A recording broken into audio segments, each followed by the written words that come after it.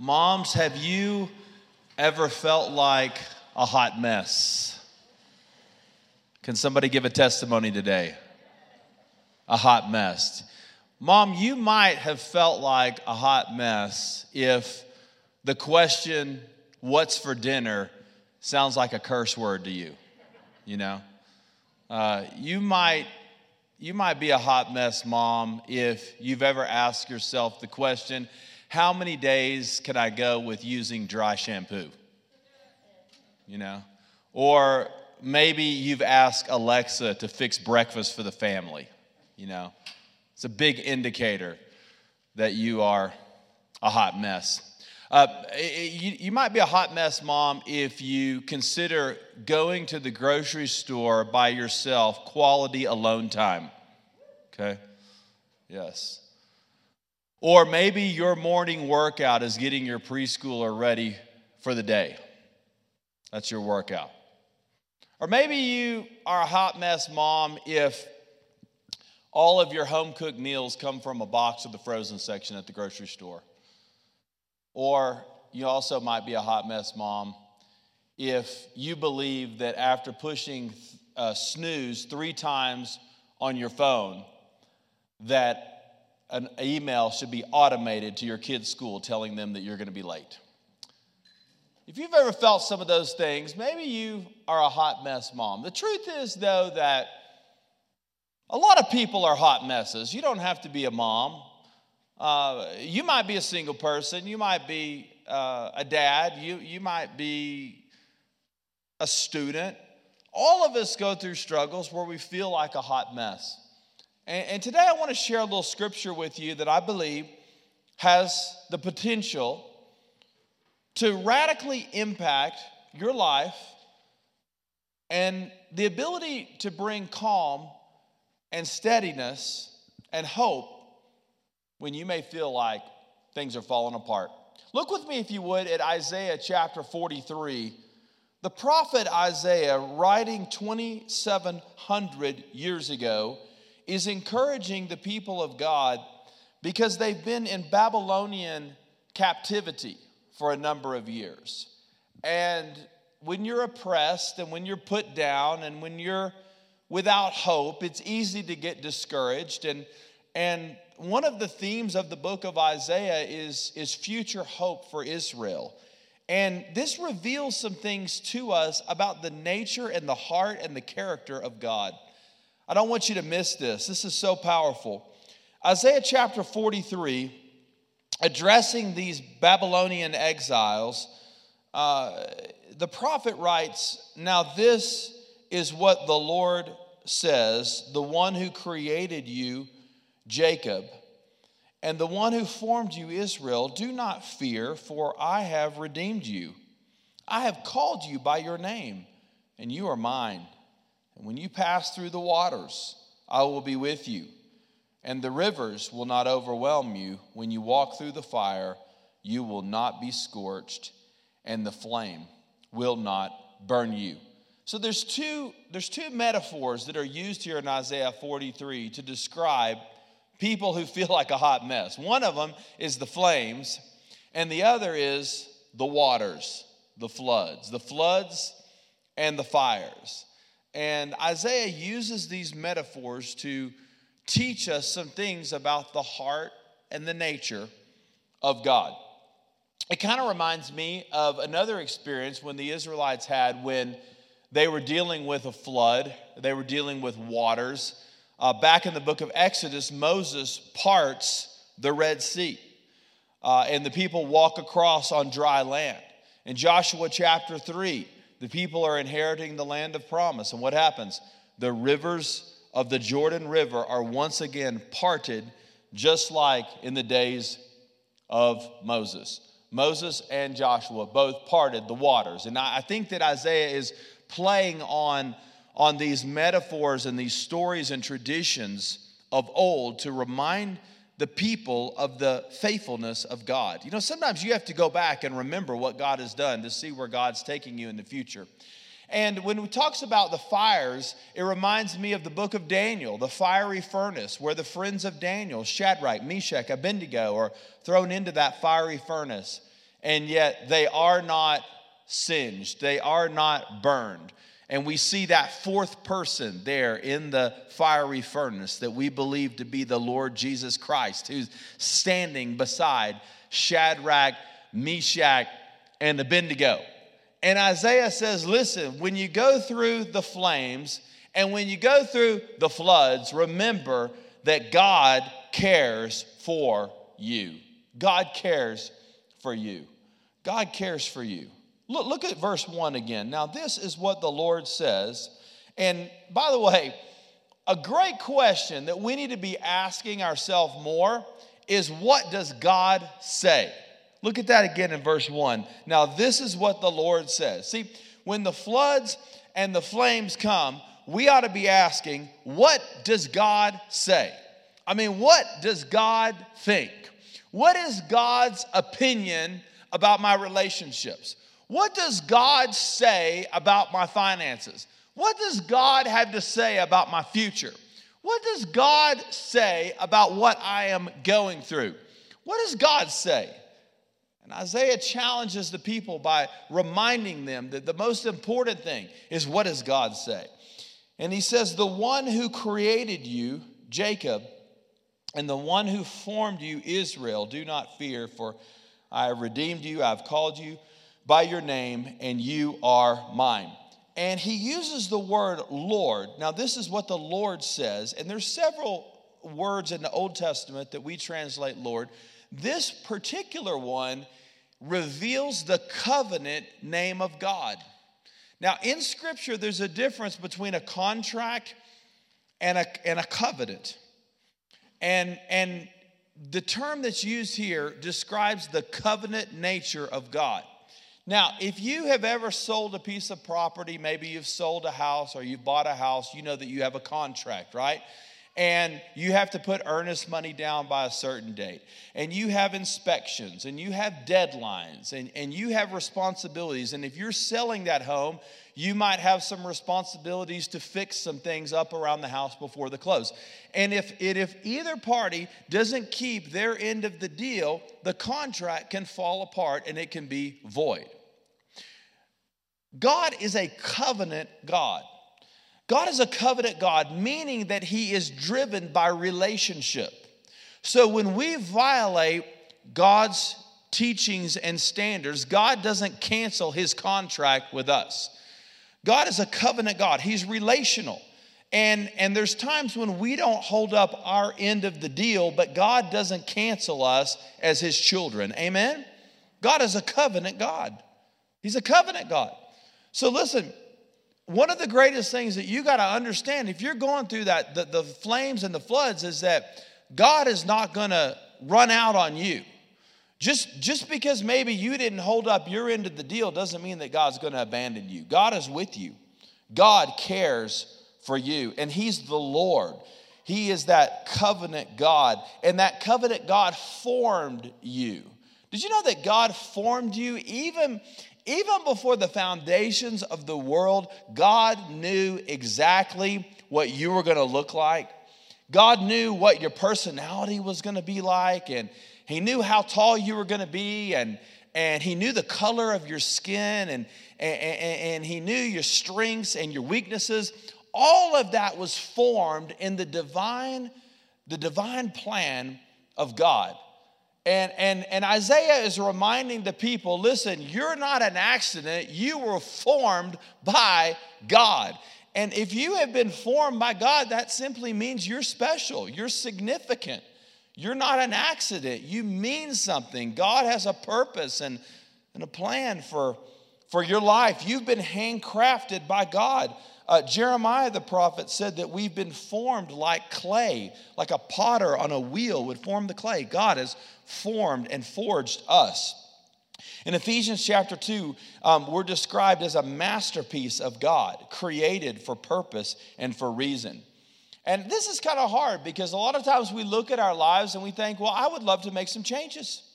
You know, I remember when I was in the 5th grade, I was going out for the football team, and I knew I was going to be competing for the smallest guy on the team, the title, smallest guy on the team. I weighed 63 pounds going out for 5th grade football. And I had this friend named Eric Massey, and he was about the same size. And I knew that at the weigh-in, at the beginning of the season, where all of our pads and stuff were assigned to us, that we would be duking it out for the title, the lightest weight player on the team. And I didn't want to be that guy. And so I remember I weighed in at 63. Unfortunately, my friend weighed in at 65 pounds. And so I was the smallest guy on the team. And I said, Eric, what happened? Why did you gain 2 pounds? And he said, my dad took me to McDonald's and fed me a big, huge pancake breakfast before weigh-in so that I wouldn't be the smallest guy on the team. And I was so disappointed and so frustrated. And I've spent much of my life just wanting to be bigger, especially as a kid. Not so much now, but, back in the day, I just wanted to be bigger. I didn't want to be small. I don't want to be the skinniest guy. I want to be taller. I want to be stronger. I want to be faster. And I've felt like, a lot of discontent as a kid about that. When I got a little older, though, I recognized that was part of my story. That's the way God formed me. God had a plan. I wasn't 63 pounds by accident. God had a purpose. God was teaching me to be a fighter. God was teaching me to work hard. God was teaching me to be more disciplined. God was teaching me to not take things for granted. And those values and those things that begin to be frustrations for me as a kid have become values and have become strengths for me on into adulthood. And have helped me start 2 churches and be a pastor and a leader and a dad and so many other things. It was all in the foreknowledge and the plan of God. So listen, don't look at your life today and say, listen, this is all by accident. Or don't think to yourself, God has abandoned me. God knew exactly what he was doing. God formed you. Now, I had 2 hamburgers this week. 2 totally different hamburgers. I had a McDonald's hamburger at the airport on Friday, and I watched them put that hamburger together. You know what's so amazing about McDonald's hamburgers? They're remarkably consistent. They're the same every time, right? I was in Moscow, a number of years ago, and the hamburger I had at Mickey D's in Moscow is exactly like the one that I had Friday at the Denver airport. I mean, it's amazing. They're the same. And McDonald's prides themselves on their system. They have an order. And they put the little special sauce on there, and then they slap the 2 meats on there, and then if you get a Big Mac, and then if you put cheese, and it's like the same every single time. Now, if you want to mess with people at McDonald's, do a special order. In fact, I ordered a hamburger not too long ago, and I said I don't want any onions, and they punished me by making me wait in the parking lot. It's like, don't mess with the system. If you mess with the system, we're going to punish you, right? And it's all about consistency.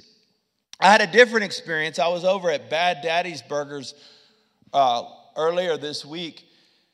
And Bad Daddy's prides themselves on the customization of burgers. And so if you haven't been there before, they have like 75 different things that you can put on a hamburger. And it's amazing. I mean, it'll wear you out just to look at the menu. But amongst the cheeses, they have classic cheese, house-made American, Swiss cheese, Monterey Jack, pepper jack, white cheddar, feta, mozzarella, blue cheese crumbles. And they probably got some special cheeses in the back. I mean, if that didn't float your boat. On the condiments, I printed out part of the menu right here. Here's some options for the condiments, okay? They got lettuce, tomato, onions, and pickles. Those are predictable. Cattleman's barbecue sauce, and that's trademarked. Amen. Chipotle avocado crema, Chipotle ranch, green chilies, Dijon mustard. Okay, not regular mustard, but Dijon mustard. Okay. Duke's mayo, garlic mayo, horseradish mayo, jalapeno ranch, peanut butter. How about that? Anybody ever had a peanut butter burger? That sounds disgusting. That's bad, isn't it? That's real bad. That's real bad. I think they just put that on the menu to be funny. Pickled jalapenos, fresh jalapenos, teriyaki sauce, enchilada sauce. I mean, the list goes on and on and on. They got 8 different types of buns. And then the best part, though, is you get to name your burger. I mean, that's the coolest part. And I get really excited about that, because I ordered a turkey burger, and I really thought about this. It took 5 extra minutes for the server was getting frustrated with me because he was wanting to put my order in. I'm like, no, I'm thinking of the name, okay? And because I had a turkey burger, and I had guacamole, which is one of my all-time favorites, and I had Dijon mustard, not regular mustard, and some ketchup that I could just imagine that was going to be dripping off the burger because it's so thick that you can't even get your mouth around it, and I have a pretty big mouth. I named it the Gooey Gobbler. The Gooey Gobbler. And so when they brought it out, they announced to the restaurant the name, and you raise your hand like you're at school, it's me over here. And I was so proud. They the Gooey Gobbler. I was like, that's me over here. Bring it over here. And I ate that thing. And I realized that burger had been designed perfectly and according to my taste. Did you know when you were formed by God, that you were fearfully and wonderfully made according to God's divine taste? God customized you. Listen, you're not a Big Mac. You're a Bad Daddy's burger. There's no 2 people in this room that are exactly the same. And that was all by the plan and foreknowledge of God. It's beautiful. He says we've been redeemed, not just formed, but redeemed. That means to personally pay the price for us. That's the gospel. That's why Jesus died and rose again on the 3rd day, so we could be redeemed. He says you've been called by name, which shows personal interest in us. God knows your name. God doesn't look down from heaven and go, yeah, that's number 8,483,000. Yeah, I know her. Yeah. No. God knows you by name. When you pray, God knows you by name. When you hurt, God knows you by name. He has called you. He's called you. Now, sometimes I forget people's name as a pastor. I really try to learn everybody's name. I try so hard, but I fall short. And so sometimes I will call people different names. If I don't ever know your name, and I'll call you friend or buddy or bro or pal. Actually, I don't say pal. I don't like pal. That means that I probably don't know your name. I mean, or I just couldn't think of it right then. And maybe you do the same thing. When you can't think of somebody's name, you use other names. In the divine nature of God, God knows your name. He never forgets your name. He knows exactly who you are. He says, I formed you, I redeemed you, I called you, and then he says, most importantly, you are mine. I mean, is there anything more wonderful than that? God cares for you. You are mine. He holds us. He protects us. He guards us. He cares for us. And because of this should build our confidence. Listen, I know you're going through some things today. I know that you may feel like a hot mess, like I don't have everything under control. Things are falling apart at the seams. Remember this, you can be confident because you have been called by God, you have been redeemed, you have been formed, and God is with you, and you belong to Him. And because of that, it ought to put a little spring in our step. It ought to put a smile on our face. It ought to remind us of the divine hope that we have. God is the one who cares for us. But it gets even better. Isaiah goes on and he says, not only does God care for you, he says God is with you. Now, I mean, it's one thing for God to say, I'm for you. Because if somebody says, I'm for you, it kind of implies people are like, giving you a golf clap on the side, right? Isaiah goes further than that. He doesn't say that God is for us Although other passages of the Bible say that. But he says something I think that's even more wonderful. God is with you. Do you see it? God's with you. Not just that God's for you. Hey, I wish you all the best. Good luck out there. God's with us. God's with us. Look at this in verse 2. When you pass through the waters, what? Say it with me. I will be with you. I will be with you. And when you walk through the fire, you will not be scorched, and the flames will not burn you. In other words, nothing can separate us from the presence of God in our lives. Romans chapter 8 elaborates on that a bit more. It says nothing can separate us from the love of God. And this is so wonderful and so powerful. God is not with you more when you are employed than he is when you are unemployed. Because God is always with you. Now see, sometimes we have in our mind that like God's with me when things are good, right? If there's money in the bank, everybody's healthy, everybody's doing well, woo, God's with me. God's for me. God's beside me. Something starts falling apart. There's heartache, there's adversity, there's a problem, there's a conflict, there's a disappointment. Where is God? No. God is always with you. God's with you in the flood. God's with you in the fire. And God is with you on the mountaintop when everything's going great. God is remarkably consistent. He's always there. And it doesn't say that God's with us when everything is easy. Actually, he says the opposite. He says God is with you when things are difficult, when things are hard. It kind of reminds me of Psalm 23 where it says, even though I walk through the valley of the shadow of death, I will fear no evil because your rod and your staff comfort me. Well, in the ancient world, the valley of the shadow of death was actually a real place. It was a very narrow canyon. There were snakes, there were robbers, there were wild animals. It was a dangerous place to bring the sheep through the valley of the shadow of death. But David, writing the 23rd Psalm, uses that as an illustration to make the point that God is always with us, even in those dark moments, and it is his rod and his staff that direct us and protect us. God is the one who's always there with us. He says, I will be with you. I will be with you.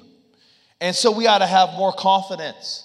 We ought to take more risks. Listen, I'm not talking about being foolish, but I'm just talking about, listen, when you have the divine confidence of God in your life, you will take risks, good risks, that you won't take otherwise. Maybe you've been struggling with a big decision. You're like, should I do it? Should I not do it? Man, if God wants you to do it, you cannot be stopped. You can't do it. We ought to relax more because we know that God is with us. Maybe you would stop worrying so much if you would remind yourself, God is with me. God cares for me. God is with me. Now, this is echoed all the way through the scriptures. In the Gospel of John, John says, you will have tribulation in this life. He says, you will have difficulties. But guess what? God's with you. Job, no one suffered more than Job. Lost his family, his health, his possessions, his wealth, his friends, his reputation. And his friends were telling him, curse God and die.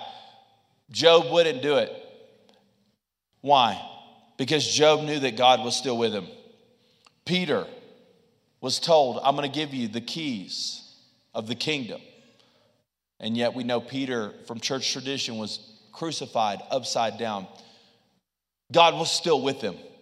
God was still there. God was still there. And when the waters rise, we start swimming. God's with us. And God was with all of them. That's why Hebrews 13:5 says, never will I leave you, never will I forsake you. God is always there. If you go to the book of Ephesians chapter 6, verse 10, it says, be strong in the power of his might.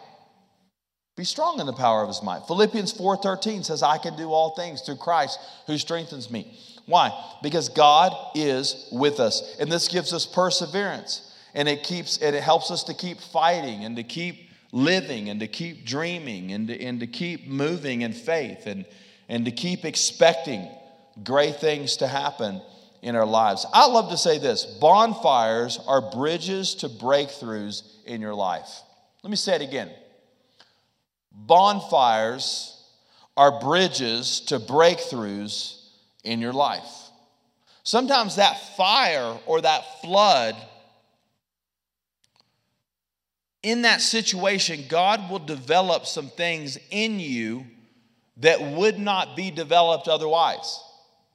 So the bonfire is a bridge to a breakthrough in your life.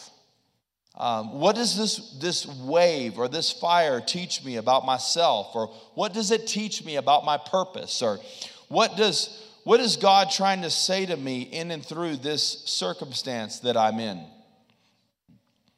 The reason that I'm an encouraging pastor is because I've been through some things. I get it. Every week I'm sharing with you the Word of God, but I'm also sharing with you the Word of God along with some experiences that I've been through, because I've seen some big flames. And I've swam in some deep waters, amen? Some of you have too. You know what I'm talking about. Have you ever read a Bible passage before and you're like, what does that mean? And then all of a sudden the floods start rising and you're like, oh, that's what he meant. I got it. Thank you, Lord. That makes sense to me now. I didn't get it before. It's clicking. It's clicking. Don't be afraid of the flames and the floods. That's part of the divine process of God to build faith in your life. And he says, I'll be with you. I'll be with you. Don't worry. I'll be there. I'm not leaving you alone. In fact, for many of us, your misery will become your ministry. Do you know that? You've been through a bankruptcy. Guess what? You have a ministry. You have a ministry to people who are hurting financially. You get some things. You've been there. You swam in the deep waters. You've been through a divorce before. Guess what? Your misery, your pain becomes your ministry. So don't run away from the pain. Don't be angry and hostile about the pain. That's just God's process of developing you and building you into the person that he desires for you to be. Your misery will become your ministry. It always works that way. I grew up loving to swim in the deep end of the swimming pool. I have a lot of concern today about the youth of our country. Everything is too safe. I mean, you go to the swimming pool today and everybody's like, what's a party pool? It's 18 inches deep, Everybody's safe, I'm like, where's the deep end? Where's the deep end? Kids wear helmets while they ride bikes. I'm telling you, I would have gotten beaten up in my neighborhood if I was wearing a bike helmet. Nets around trampolines. Everybody's like, you have to be safe. Some of the neighbors' kids were not allowed to jump on our trampoline because we didn't have a net, I was like, when I grew up as a kid, if you jumped in the wrong place and ended up in the neighbor's yard, it sucks to be you. Get up and do it again. Come on, man. Everything's so safe. We used to have the high diving boards, man, as a kid. I don't even know if some people even know what those are anymore. Do you guys know what a high dive is? I don't ever see them anymore. I'm not kidding. At youth camp with our church, we used to have a belly flop contest off the high dive. Now, is that a lawsuit waiting to happen? Back in the day, it was cool, man. It was cool. I remember this one kid was on my team, and I wasn't foolish enough to get up and do that, but we had one kid that he wasn't so smart, and he decided to do that. And I was like, how was it? He was like, I can't feel my face. I'm like, well, no doubt. Everybody celebrated that. That was cool, Way to go, man. Way to go, bro. Better you than me, I'm going to belly flop off the high dive. Everything's so safe. Everybody's afraid of the deep water. Well, it kind of reminds me of the kiddie pool. We used to have one of these when my kids were small. Anybody ever have a kiddie pool? Anybody? Kiddie pools are awesome. Kiddie pools are really fun. Kiddie pools are great because you can put a little water in there and you can put like a little toddler or a little preschool or something in there, and they can play and they can have a good time. It's really fun. How weird would it be, though, if you came over to my house and this summer and you said, hey, where's Pastor Ryan? And somebody said, oh, he's in the backyard. He's in the kiddie pool, you know? And what if I was like, chilling in the backyard like this? Can somebody bring me a lemonade? Having a great time splashing around a little bit in the kiddie pool. Soaking up some rays, wearing some shades, Enjoy that Colorado living in the kiddie pool. You would think that's a little odd. That's a little odd. You would think it was odd if I said, here, pull up another kiddie pool and sit here and let's converse as we enjoy the rays and as we enjoy some swimming. It'd be a little strange. It would be, wouldn't it? When it comes to faith, a lot of times people are sitting in the kiddie pool. A lot of times we like it when the water is like 18 inches deep. We feel like we're really growing, like, man, I really got great faith. I put my toe in the kiddie pool. Isaiah the prophet says, listen, when the water is rising, when you're in the deep end, when the struggle is real, when life is hard, I will be with you. And your faith is not forged in the kiddie pool. Your faith is forged in the deep end. So we need to stop praying, God, just get me out of this situation. We need to be praying, God, what do you want to teach me? What do you want to do in my life in the deep end? The greatest rescues are performed in the deepest waters. And we need to be asking God, what do you want to do in my life? You're not weird because you're going through stuff. That's just part of God's process of bringing you along. The flames that you're facing, that doesn't make you a bad person. That just means God's doing something different in your life. You're going through a season of it. Life is about seasons. Sometimes there's hard seasons. Sometimes there's easy seasons. Sometimes there's seasons that are kind of in the middle. Life is about seasons. But when the flames are intense and when the water is deep, we have to dig down deep in our soul, in our spirit, and be reminded that God is with me and God cares for me. I'm not abandoned. I'm not alone. God's with me. God's with me. So if you feel like a hot mess today, you got two great promises from God. God really cares, and God is always there. He really is. And when those are the mantra of our life, it gives us the courage and the faith and the vitality to keep swimming and to keep fighting and to keep going. Let's pray together for just a moment. Would you bow your heart and your head with me?